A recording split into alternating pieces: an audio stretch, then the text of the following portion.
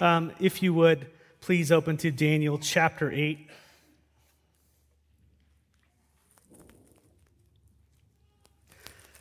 As you do make your way there, I want to recall for us the section of Daniel that we are in here from chapter 7 on is recording prophetic visions. If you remember back, chapters 1 through 6 of Daniel are historical accounts. Daniel is a Jew. They've been captured by the Babylonians. The Jews are going to be in captivity for 70 years. So chapters 1 through 6 of the book of Daniel speak about various events during those 70 years for the Jews. And then chapters 7 on start dealing with prophetic visions. And those prophetic visions happen, most of them, during that time of those events. And so Daniel, it's really divided into two halves.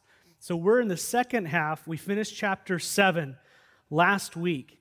We went through that first vision there. And so just as a reminder, last week, at the end of, basically in chapter 7, we focused on a vision where Daniel was given a vision of four beasts. And in particular, these different four beasts represented different kings and different kingdoms. And Daniel particularly wanted to focus on the last beast because it was different than all the others. And so that's what chapter 7 really focused on, and it shed light on that fourth beast, which represents that final king, that final kingdom, and that final ruler that comes out of a revived Roman Empire. And this man who we call the Antichrist is going to arise out of that final Roman Empire. We already see Europe kind of coming back together now. Very interesting. We don't know what's going to happen there, but out of the revived Roman Empire, there's going to rise a person, a world leader, who is going to be extremely powerful, and he is going to dominate the world. He's going to slaughter the saints who are on the world at that time, and his rule will only be stopped at the end of what is called the 7-year tribulation, a tribulation period. And at the end of that time, Jesus Christ will return and shut him down. And so the vision of chapter 7 really gives us an introduction, a big overview of who the Antichrist is. And it doesn't give us extreme amount of details. That's why last week I did jump over to Revelation 13 and other chapters that kind of fill in some of the details. But what we're going to find in Daniel's writings, in the vision parts, is that Daniel will give us, like to say, he'll talk about the Antichrist in general terms. And then what happens is he keeps rotating back as he goes to dreams. He'll fill in some more things about that's going to happen in the future, well, his future. And what will happen is he'll come back and he'll roll back and he'll explain a little bit more detail about the beast. And that's kind of what happened. In chapter 7, you got a general outline of who the beast was. In chapter 8, we're going to kind of see a little bit more of who he is, those details filled in as we look at two other characters in history. And so chapter 8 really builds on chapter 7. And so if you would, please follow along as I read Daniel's vision in verses 1 through 14 of chapter 8. And then we'll go from there, okay? Daniel 8, beginning in verse 1. In the 3rd year of the reign of King Belshazzar, a vision appeared to me, Daniel, after that which appeared to me at first, after chapter 7. And I saw in the vision, and when I was in Susa, the citadel, which is in the province of Elam. And I saw in the vision, and I was at the Ulai Canal, verse 3. And I raised my eyes and saw, and behold, a ram standing on the bank of the canal. And it had 2 horns, and both horns were high, but one was higher than the other, and the higher one came up last. And I saw the ram charging westward and northward and southward, and no beast could stand before him, and there was no one who could rescue from his power. He did as he pleased and became great. Verse 5, and as I was considering, behold, a male goat came from the west across the face of the whole earth without touching the ground. And the goat had a conspicuous horn between his eyes. And he came to the ram with the 2 horns, which I had seen standing on the bank of the canal. And he ran at him with this powerful wrath. And I saw him come close to the ram, and he was enraged against him and struck the ram and broke his 2 horns.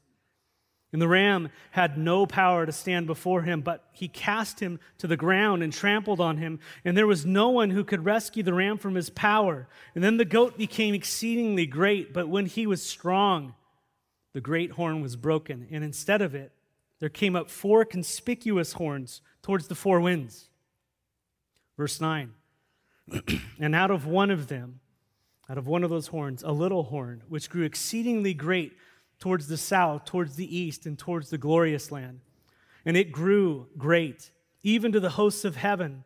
And some of the hosts and some of the stars it threw down to the ground and trampled them, and it became great, even as great as the prince of the hosts. And the regular burnt offering was taken away from him, and the place of his sanctuary was overthrown, and a host will be given over to it, together with the regular burnt offering because of transgression, and it will throw truth to the ground, and it will act and prosper.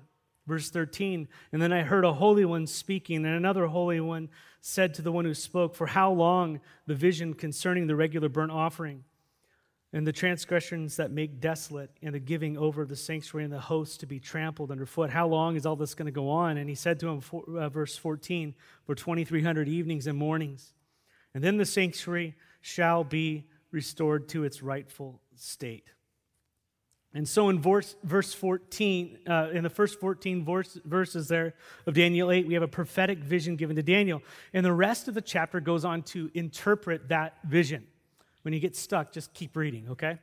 And so I'm going to be going back and forth between the first section, which is the vision, and the last section, which is the interpretation. You're going to see me jumping back and forth when I start explaining stuff. And so just keep that in mind as we go. But what we see first in the very first verse as we look at this vision is that Daniel receives this vision in the 3rd year of a guy named King Belshazzar. King Belshazzar is the last king of Babylon. And in his 3rd year, Daniel receives this vision, 2 years after the first vision he had in chapter 7. And so you have to keep in mind for us that as Daniel is receiving these visions, these things have yet to happen to him. They're in the future, some hundreds, some thousands of years later. You have to keep that in mind.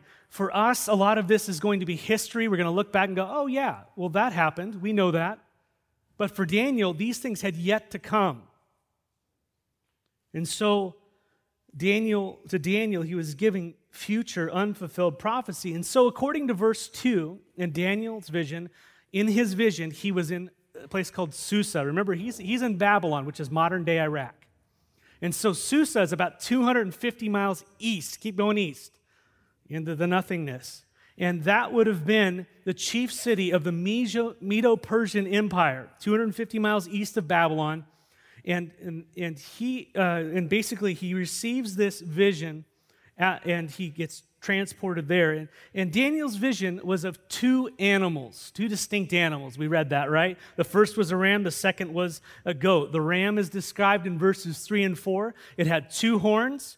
One they were both big horns, I guess, but basically the second one grew up after the first, became bigger than the first. And the ram basically did whatever it wanted. It trampled everything in its path. But then a goat comes on the scene. And the goat there in verses 5 to 7 is described. Normally a goat has 2 horns, but this just has one conspicuous horn coming out of the middle of there. It was a unigoat. And so I'm copywriting that. And it came flying against the ram with its and broke its 2 horns. And the goat did whatever it wanted. Excuse me. But we see something interesting. As powerful as this goat was, in the middle, right at the height of its power, we see that horn, that great horn, is broken. Yes. It's broken. It's suddenly broken, and out of its place comes 4 horns, right? 4 horns. And then out of one of those horns comes a conspicuous little horn, right? And so from verse 9 through 14, it now focuses on this little horn, okay? And so you've got a big horn and you've got a little horn. These are the major ones you want to focus on.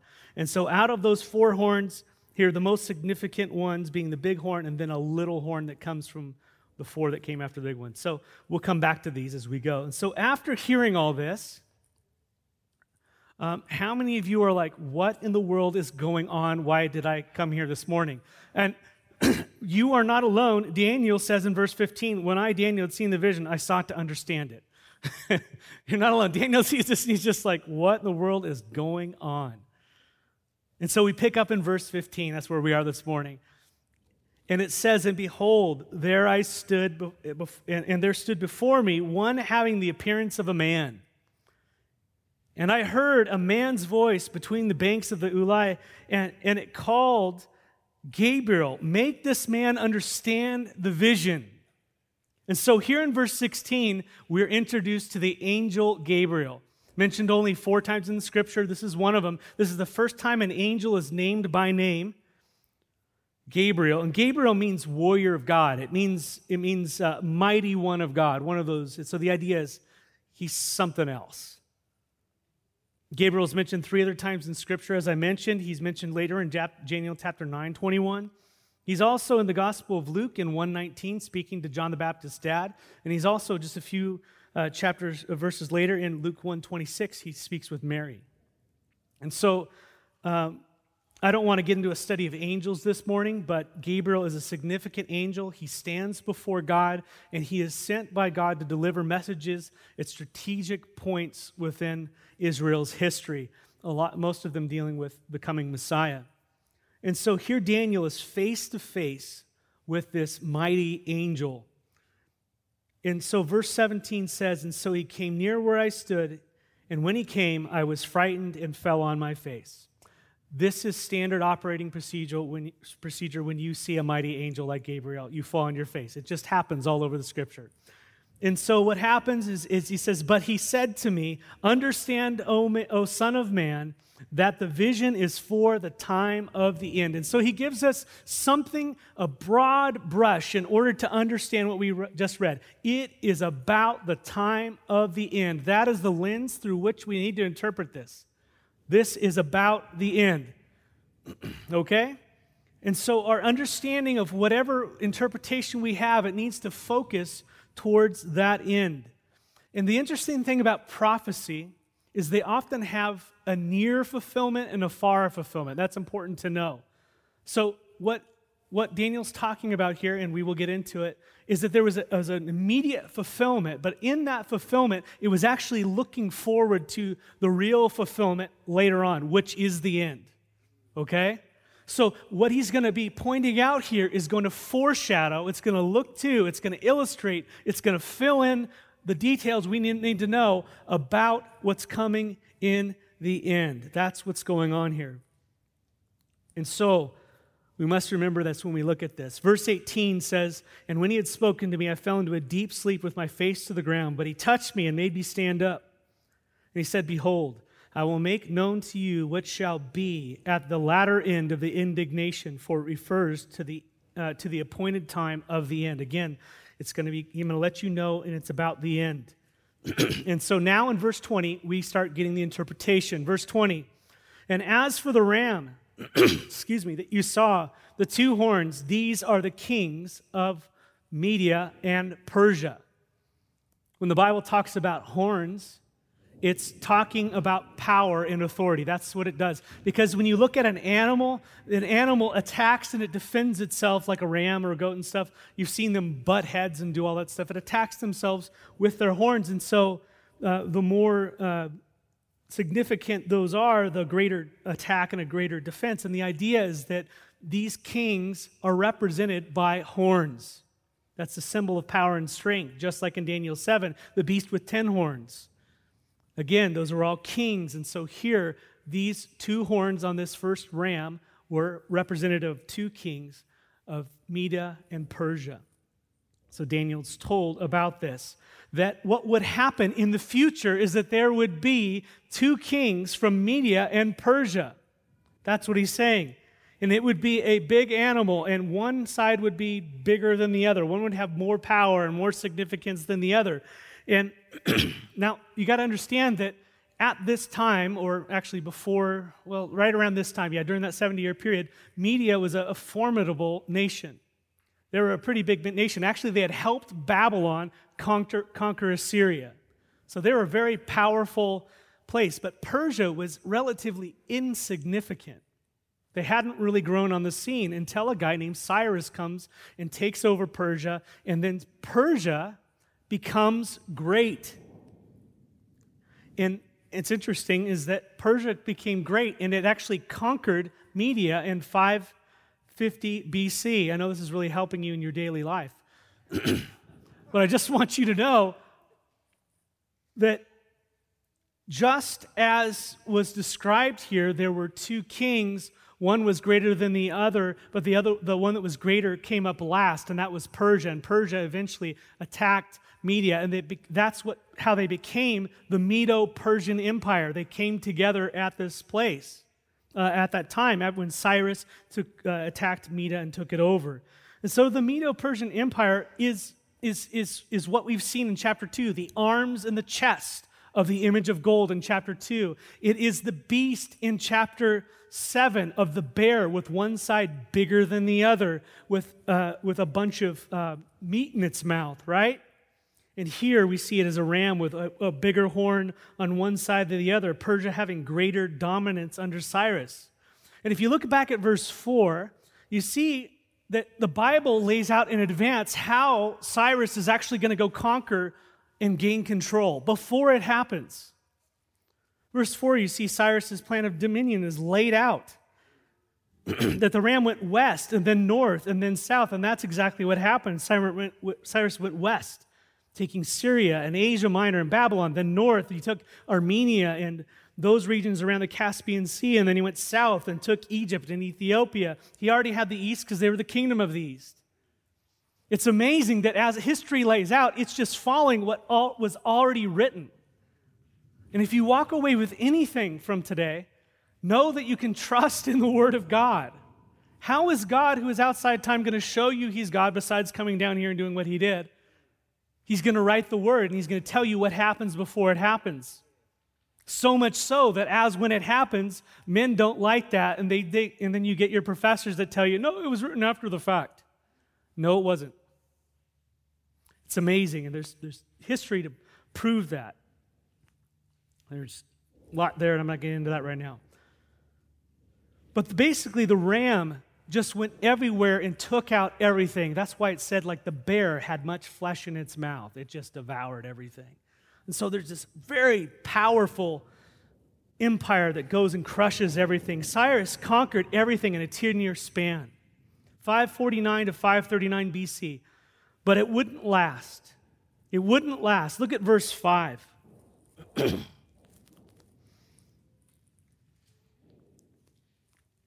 says, as I was considering, behold, a male goat came from the west across the face of the whole earth without touching the ground.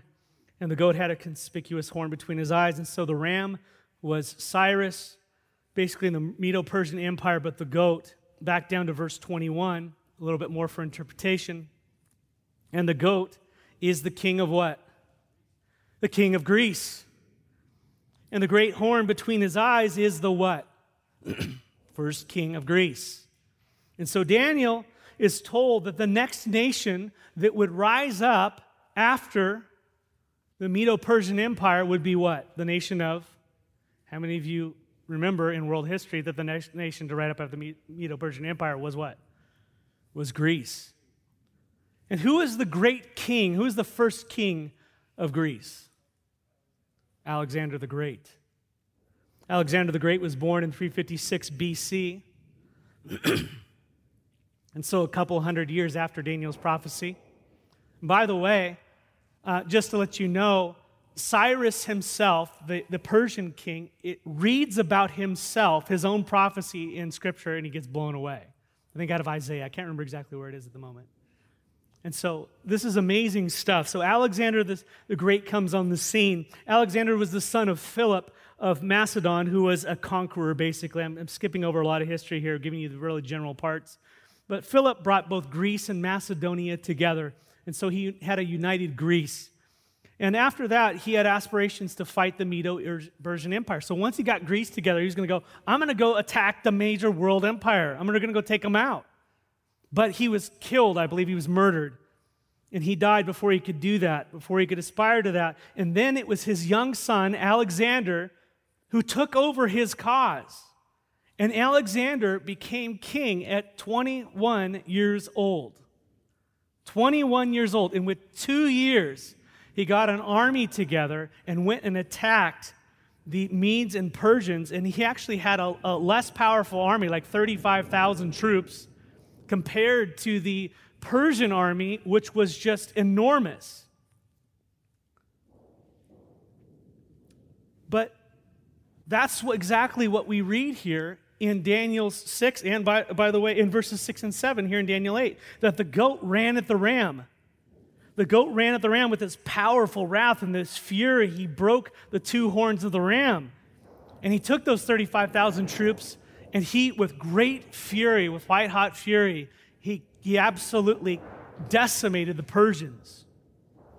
And historians say that it was as if they were fighting with a supernatural fury. Listen, Greece had such a red-hot hatred towards the Asian culture because Greeks really liked Greece, you know what I mean? They liked Greek culture. They wanted to dominate everything, push it into everything, as we'll see here later. And so they just fought with this unreal hatred and strength, and they went and just decimated the Medo-Persian Empire. And that attack, after that, it didn't stop. Alexander never went home. He kept going. He went all the way to the border of India. He took everything from Europe to North Africa to the border of India. He just conquered everything, destroyed everyone and everything that didn't submit to him. He would burn entire cities to the ground if they made him mad. And he did it with lightning speed. And this is why Greece is pictured here as a goat that doesn't even touch the ground. In other words, it's just like a hovercraft. It's just going. Amazing military might that just destroys things with incredible speed. And that's why it's also pictured as a leopard with wings in chapter 7. And so this big horn, Alexander the Great, comes into view. He's highly intelligent. He was actually educated by Aristotle. He was a military mastermind. He conquered everything that was in his path with lightning speed. And if we step back for a moment, we are seeing here in this big horn, it is a foreshadowing of the future power of Antichrist. Antichrist is going to be Alexander the Great, Napoleon, Hitler, all those people rolled into one. He's going to fight with military force like we haven't seen, and he's going to cut through things like butter. He's going to be supernaturally empowered by the enemy. He is going to make war. When the Antichrist comes on the scene, he will be powerful. More powerful than Alexander the Great. He will be highly intelligent, highly influential. He will be a military mastermind, and he will be bent on conquest, and he will lay to waste nations and peoples. Whoever comes in his way, anything that gets in his path, he will decimate with lightning speed. So much so that Revelation 13:4 says of that final beast, the Antichrist, who the people of that time say, who is like the beast and who can fight against him? Who in the world can even do anything to keep up with this guy? And so here we see in this big horn, Alexander, the foreshadowing of the power of the Antichrist. But as for Alexander, he died. His conquest was cut short. On June of 333 BC, I think that's the year, but at 33 years old, he was in the city of Babylon. He got in a drunken situation. We'll keep it PG right now. But he ended up getting a fever, and he died at 33 years old after conquering basically the whole known world. And that's why it says in verse 8 that horn, that big horn, was broken at the height of the power, basically. What a shock. Just as Daniel's vision would said it would happen a few hundred years earlier. And what was the result of the big horn being broken? Verse 8 tells us that 4 other horns come in its place. Verse 22, skip down to the interpretation here. Verse 22, as for the horn that was broken, in the place of which 4 others arose, 4 kingdoms shall arise from his nation, but not with his power. The Bible prophesied that Alexander the Great's kingdom would be divided into 4 different kingdoms. It would be divided into 4 different kingdoms. Not only here, but also in chapter 7, when you look at the leopard, it has 4 heads, representing 4 different kingdoms that come from it. And that is exactly what happens. A lot of history reading that I was going over, but basically 22 years of generals fighting back and forth over the power of the land. Like a lot of, reality TV going on there. But basically at the end of that time, and you can read about it in history books, but the kingdom was finally divided. And guess how many kingdoms it got divided into? 4 kingdoms under 4 generals. And so you had Cassander, who took the west. That's Macedonia and Greece. And Antigonus or Lycomachus or whatever his name is. I don't know which one it is. I couldn't really figure it out. But they took the north, which is Thrace and Bithynia and Asia Minor. Then Seleucus, you want to keep that one in mind. He took the east, which is Babylonia, and all the way beyond, all the way to India. And then Ptolemy, the south, which is Egypt and Arabia. And so that was divided up into 4 different kingdoms, just as the scripture said what would happen. So those 4 horns rose up. But verse 9 tells us that out of one of them came a little horn. And we want to focus on this guy, which grew exceedingly great towards the south, towards the east, towards the west, and towards the glorious land. So we're introduced to this little horn, another leader that comes out from among the 4 Greek generals. And so the little horn described here is a Greek monarch, a Greek king. Now, some of you might be tripping out because you remember last week that we talked about a little horn, right? Like, we're getting all mixed up with the little horns again.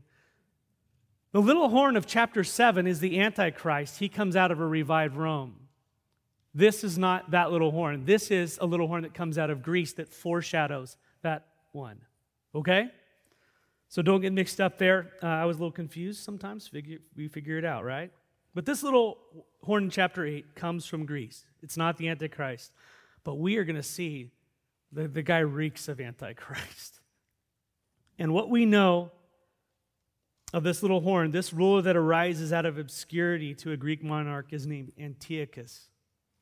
Antiochus, who was the 8th ruler of the Seleucid kingdom. The Seleucid kingdom was one of those 4 areas, and it took the eastern part, so Babylonian all the way to India, so the Babylonian roots right there.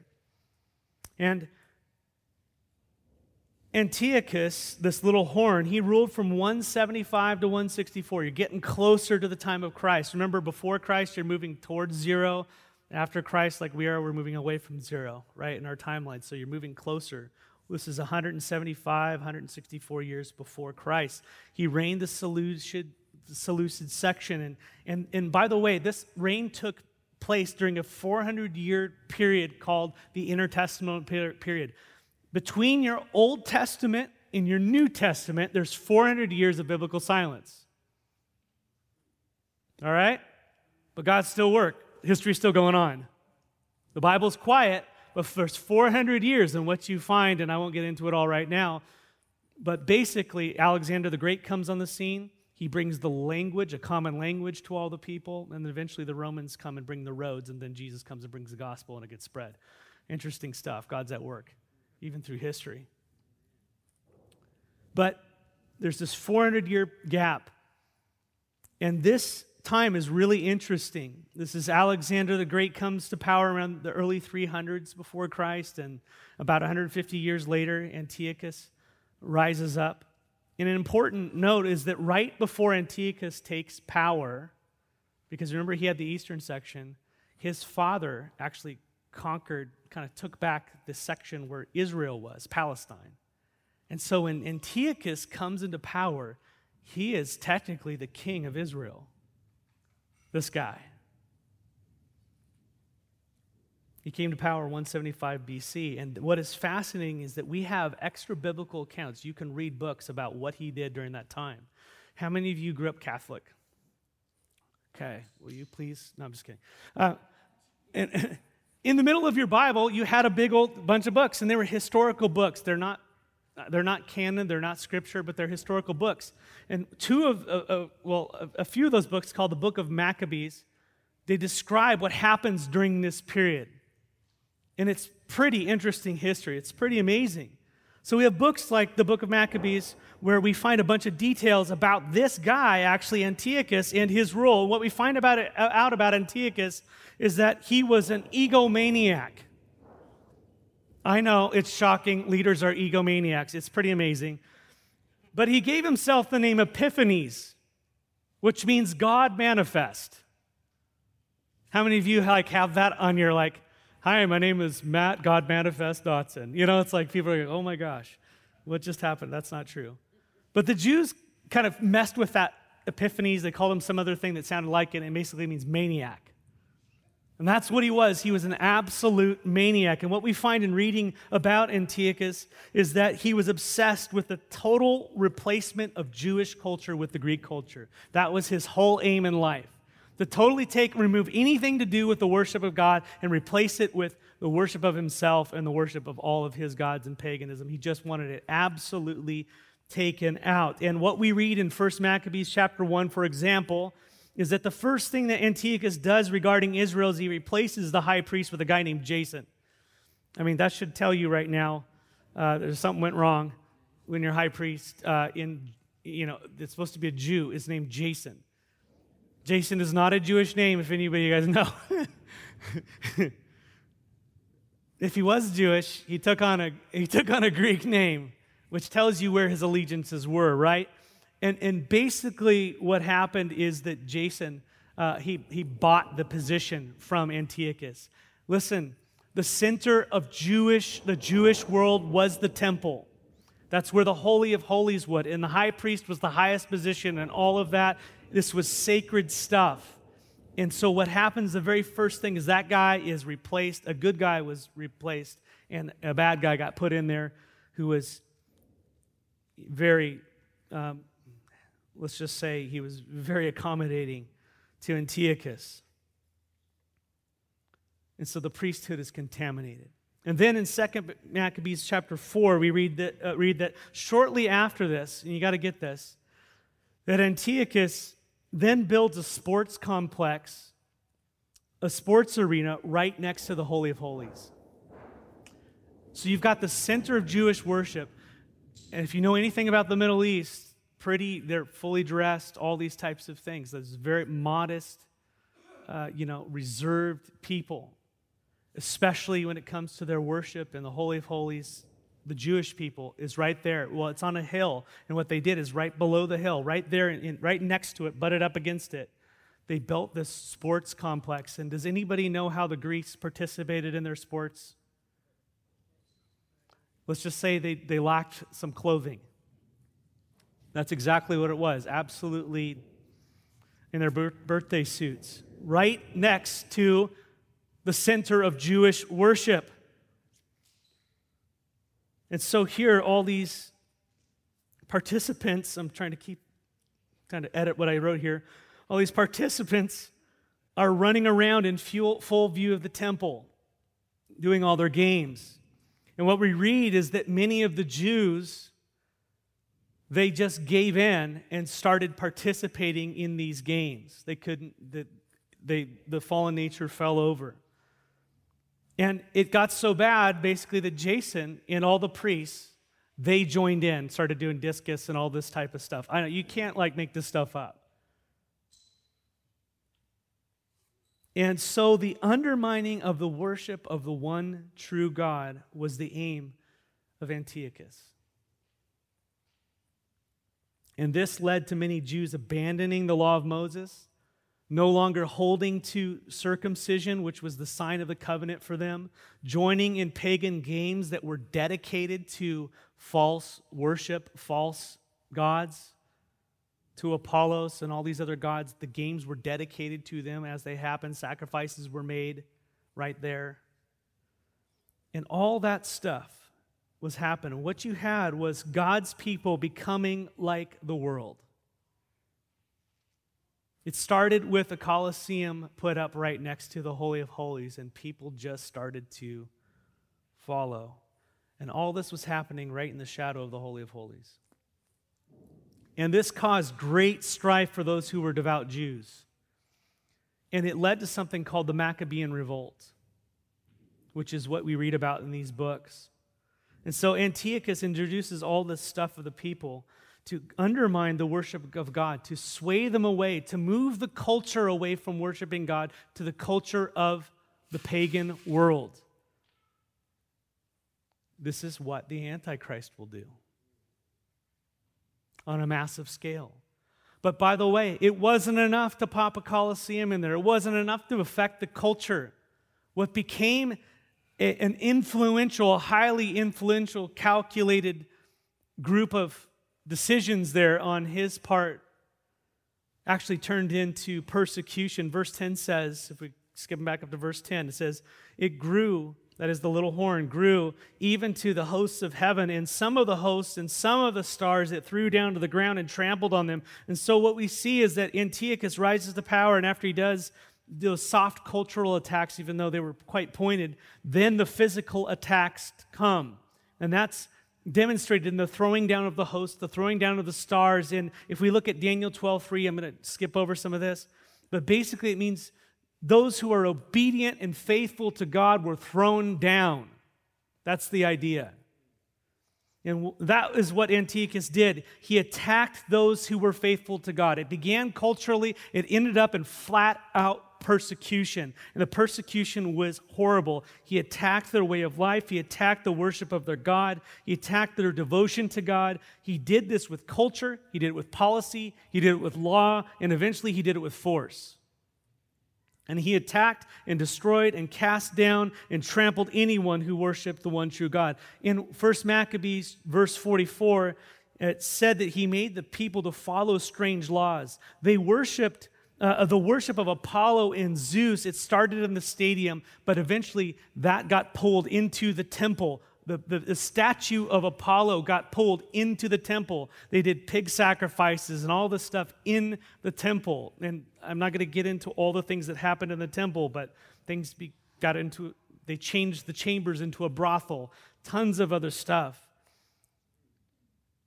that was just absolutely anti-Christ. And he enacted the death penalty for any Jew keeping the Sabbath, for anyone sacrificing to God, anyone who circumcised their son, or any other Jewish ceremony. There was the death penalty, and many chose to die rather than to comply with what he was asking for. And guess what? They did. I won't get into this right now, but the ones who did circumcise their sons, they had their babies basically tied to them. They pushed them off the edge of a cliff and just horrible stuff. Month after month, they would gather all the people who were guilty. They'd have a monthly gathering where they'd gather all the people who had violated these things. They'd gather together, and they would take them out in the streets, and they would sacrifice them. They would all kill them, and they would burn incense, and they would do all these things. You see, Alexander foreshadows the Antichrist power, but Antiochus, who we're going to wrap back around to in chapter 11, he foreshadows the Antichrist's evil persecution, his evil character. In verse 11 tells us that it became great, the little horn became great, even as great as the Prince of Hosts, meaning that not that he was great as the Prince of Hosts, he esteemed himself to be as great as God, is what it was. His attack was on God himself, and we know that about the Antichrist, because the Antichrist will declare himself God as he goes into the Holy of Holies. That's exactly what Antiochus Epiphanes did. And we'll roll back into that later. But the attack was against God, and he also attacked. In verse 11, it says, he attacked God in this way, and the regular burnt offering was taken away from him, that is from God, and the place of his sanctuary was overthrown. The very place, the Holy of Holies, was attacked.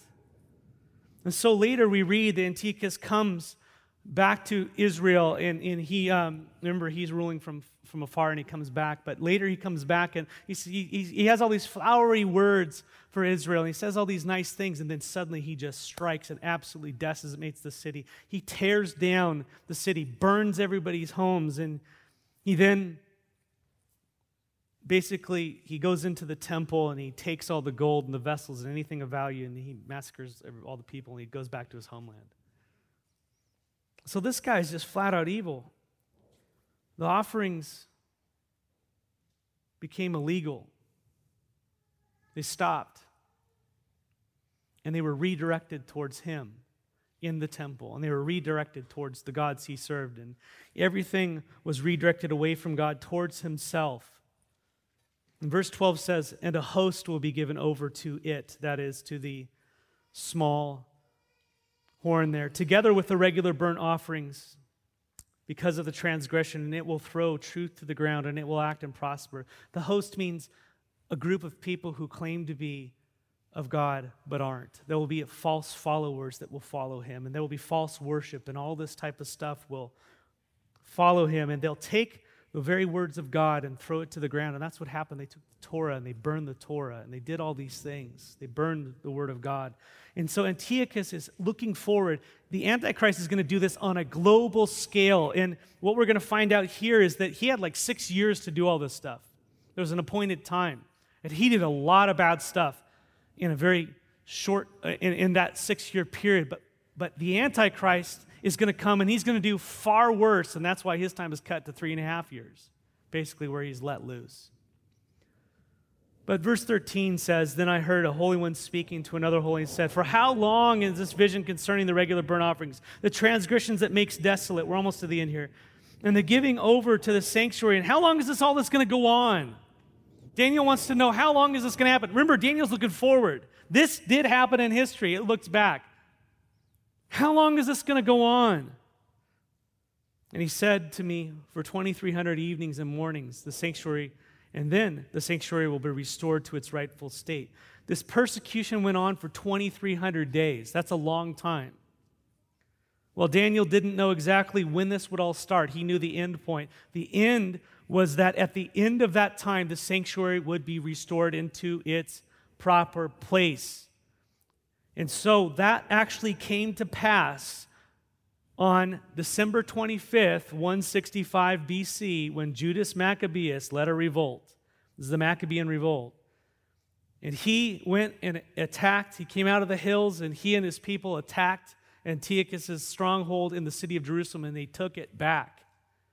And they cleansed the temple on December 25th, and this is why you have the celebration of Hanukkah. That's what they're looking to, is the Jewish people. And if you count back 2,300 days from 165 BC, you get the year 171. We don't really know what happened in that year, but we know whatever it was, it started this countdown. But what we do see in Antiochus is that foreshadowing of the evil character and the persecution of the Antichrist, which leads me to the final verses here, which I'm not going to talk about much, just read mostly verses 23 through 26 in closing. But you see the little horn here in Daniel 8. And Daniel had a near fulfillment in Antiochus, but then there's a far fulfillment. What Antiochus actually shows us is coming. And that's what's in verses 23 to 28. Let me just read verses 23 to 24 real quickly. And at the latter end of their kingdom, at the end of the kingdoms of men, when the transgressions have reached their limit, when it's time for God to fix things, a king of bold face, one who understands riddles or dark sayings, shall arise. And his power shall be great, but not by his power, satanically empowered. And he shall cause fearful destruction and shall succeed in what he does, and destroy mighty men and the people who are the saints. So in the end times, the Antichrist will rise up. He will be intimidating. He will be wise. He will be supernaturally empowered.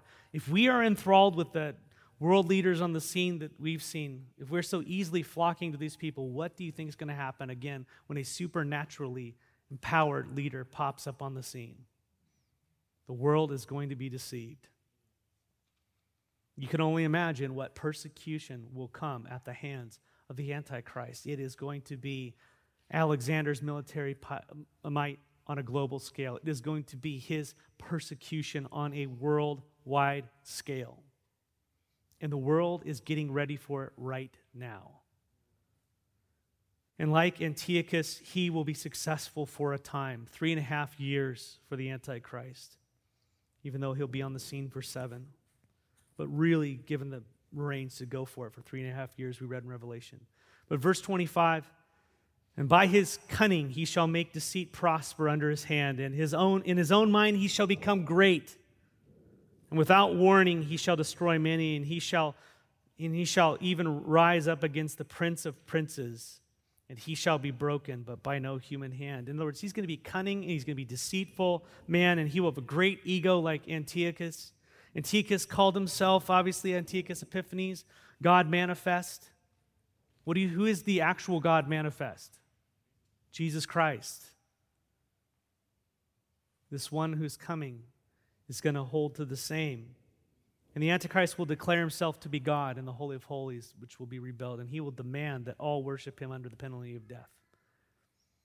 Like Antiochus, the Antichrist will speak words of peace, but will suddenly destroy many.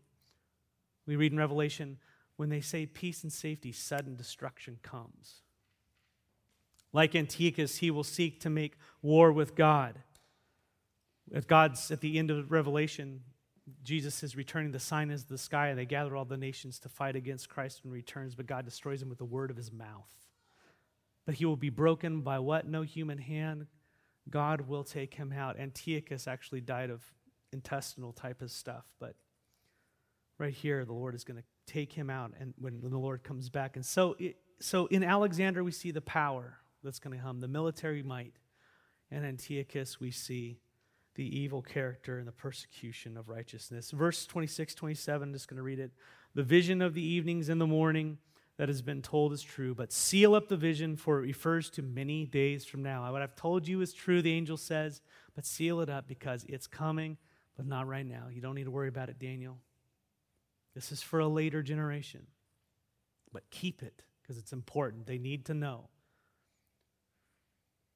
There's going to be false Christs that come into the world. There's going to be charismatic leaders that are going to rise up through the history. They're going to do these kinds of things. They're all under the spirit of Antichrist, but it's eventually leading to one. Verse 27, and I, Daniel, was overcome, and I lay sick for some days. No kidding. And then I rose, and I went about the king's business. Remember, he was raised up in the kingdom there to be an ambassador. He rose up and went about the king's business, but I was appalled by the vision, and I did not understand it. Wow. I know that was a lot. That was like a fire hose. It was for me too. The church, these things have happened throughout the ages. And it's all leading towards the end. And what I am so excited about is that the more this world shakes, the more this world gets all messed up, the sooner the Lord is going to come make things right. Amen? All right, we've got a hope, an unshakable hope, an unmovable hope. Peter talks about and Paul talks about we've got rewards. Rewards that never spoil, they never fade, they never decay. Moths don't get them, rust doesn't come in, people can't steal it. A reward for us in heaven, an inheritance, unshakable. And the Lord Jesus simply calls us to trust him and obey him today, to walk today for the Lord Jesus. And what's so cool is that as we follow him, as we just simply love and obey him today, as he lays out the things for we're to do, right with the people that are right around us right now, as we walk in that obedience, we stay in his fellowship, we enjoy the comfort of the Holy Spirit, even in the hardest of times. And hard times have come, and hard times will come. But it's all leading to the day where the light and momentary affliction turns into an eternal weight of glory. And I love that verse, that whatever affliction we go through for the Lord on this earth, and I'm fully expecting we get taken out of here before the Antichrist comes. I'm praying for that. But if persecution does come, and these things happen, we've gone through world wars, all these things, we all will suffer. But as we go through these things, keep in mind light and momentary affliction. Light and momentary affliction. In other words, how bad and how hard and how difficult it is now for the Lord. The flip side is that is going to be seen as light and momentary affliction compared to the eternal weight of glory. God's glory when we are face to face with our Lord, it's going to just crush us in the best of ways. You know, Joseph, just in closing, Joseph, and in my second closing, Joseph, he got persecuted pretty hardcore. He was in a pit. He was a slave, and he didn't do anything wrong, right? You know what he named his kids? I don't even remember what he named his kids, but Ephraim and Manasseh, right? And he names them, and their names basically mean that the good is so good, I forgot what the bad is like. That's the translation. And he went through a lot. But that's the idea, church, that the good is so good that we're going to forget what the bad is like, the eternal weight of glory.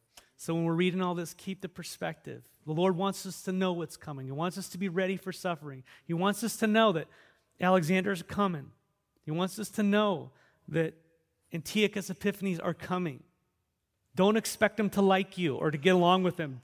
And don't go playing in their sports complex. Suffer for the Lord. Be His in this time. It's worth it, church. Amen? Amen. And love one another deeply from the heart. Let's bow in prayer. Father, thank you so much. Even though these verses are so weighty and seems complex, Lord, there's a simple truth to them. That this world is just broken, and it's going to manifest in an ultimate broken leader that just hates you. And it's going to represent all that we are as sinful. And Lord, we just don't want to be a part of this kingdom in that way. We want to be a part of the kingdom of light, the kingdom of your Son.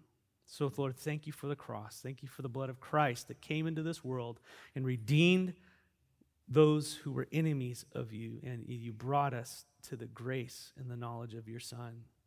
You died, you rose again, died for the penalty that we deserved, and you rose again to give us new life. Not then, but starting now. So we praise you for that, Lord. Let us walk like it. And it's in the name of Jesus we pray. Amen.